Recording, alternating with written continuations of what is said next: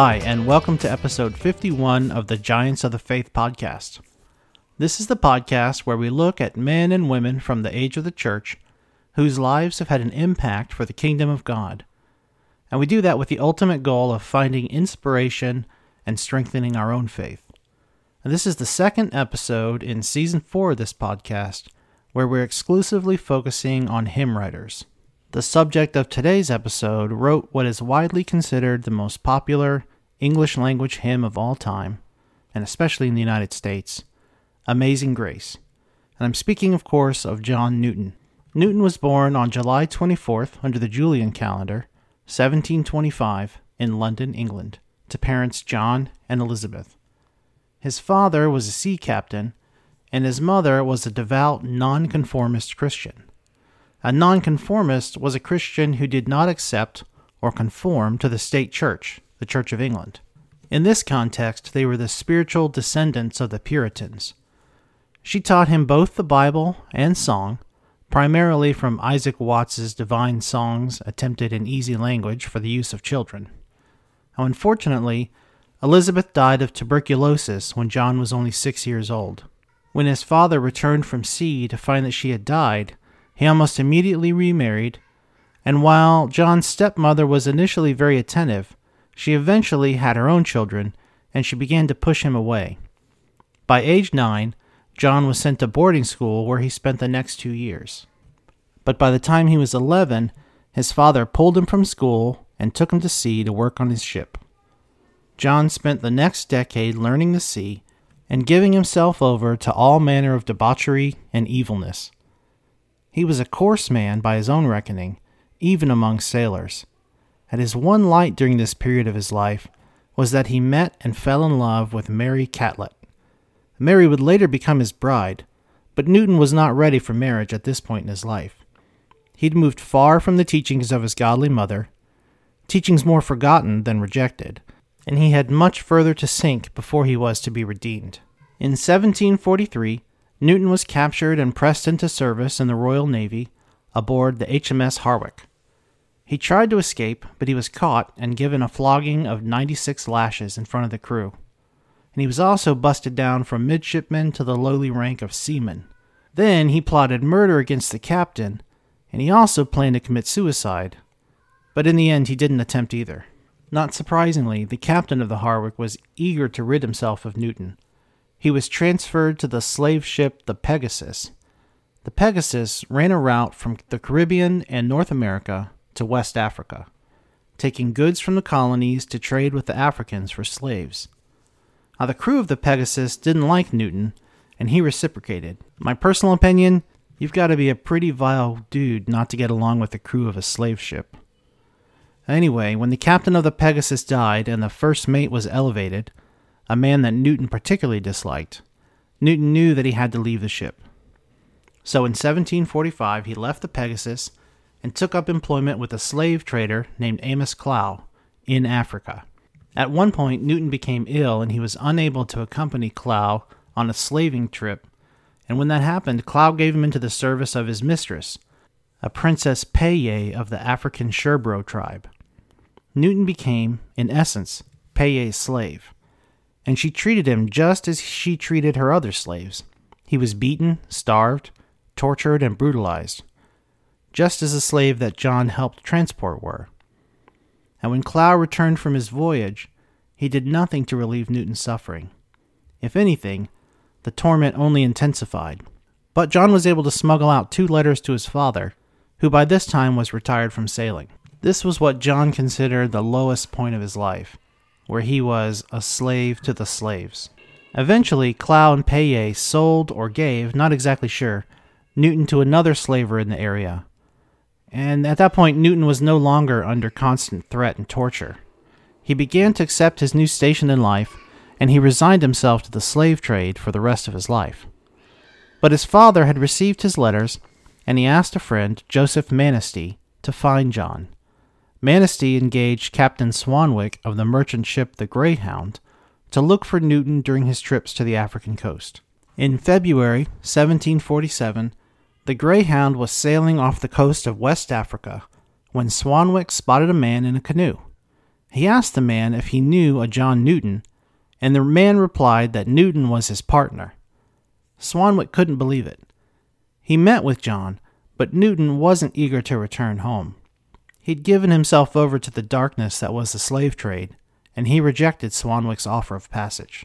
But the captain had orders to bring Newton home, so he resorted to a lie to get Newton to come with him. He told him that Newton had an inheritance of 400 pounds per year waiting for him back home. He told him that he'd travel in luxury back to England, where he could receive this inheritance. And it was this money, and the dream of Whiffet marrying Mary Catlett, that convinced him to board the Greyhound. The voyage home was also the beginning of a voyage toward God for Newton. He read the devotional Imitation of Christ, primarily to pass the time, not because he was interested in the subject matter, mostly because it was one of the few books on the ship. But his conscience was bothered. What if these things were true, he wondered. But he did his best to put these thoughts out of his mind. And then one night, in March 1748, things began to change personally for John. The Greyhound was sailing in the North Atlantic when it began to be lashed by a severe storm. The hull was breached and sails were torn, and John was thrown awake by a vicious wave washing over him. He and the other men on board began to work the pumps furiously in an effort to keep the battered ship afloat. When, after 11 days of being punished by the storm, Newton was too exhausted to work the pumps, he was lashed to the helm to try and hold the ship's course. In the fear and exhaustion, he recalled Proverbs 1 from the depths of his mind. Because I have called and ye refused, I have stretched out my hand, and no man regarded. But ye have set at naught all my counsel, and would none of my reproof. I also will laugh at your calamity. I will mock when your fear cometh. When your fear cometh as desolation, and your destruction cometh as a whirlwind, when distress and anguish come upon you, then shall they call upon me, but I will not answer. They shall seek me early, but they shall not find me. For that they hated knowledge, and did not choose the fear of the Lord. They would none of my counsel. They despised all my reproof.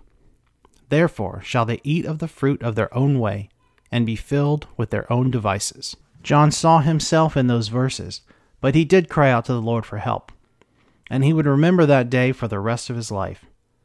Though he would not claim that at that point he was a believer, a true believer, it was clearly to him a major milestone on his road to belief. He began to pray for deliverance, and indeed, the ship was saved. The ship put into port in Lough Swilly, Ireland, for repairs. Newton from then on began to read the Bible and other works by Christians, and by the time the ship returned to England, Newton had succumbed to God and become a believer. In 1750, John married Mary, whom he called Polly, and that same year his father died of drowning. His conversion did not convince John to leave the sea or the slave trade. He continued in it, serving as mate or captain on many voyages hauling slaves from Africa to the colonies. He gave up gambling, swearing, and fornicating, and he began to treat the slaves on his ships with kindness, and he also began regular Bible study. For this, he was often mocked by the other sailors.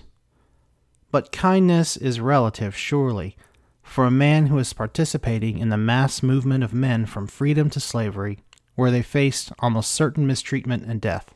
He continued in the slave trade until 1755, when he began having seizures and other health problems.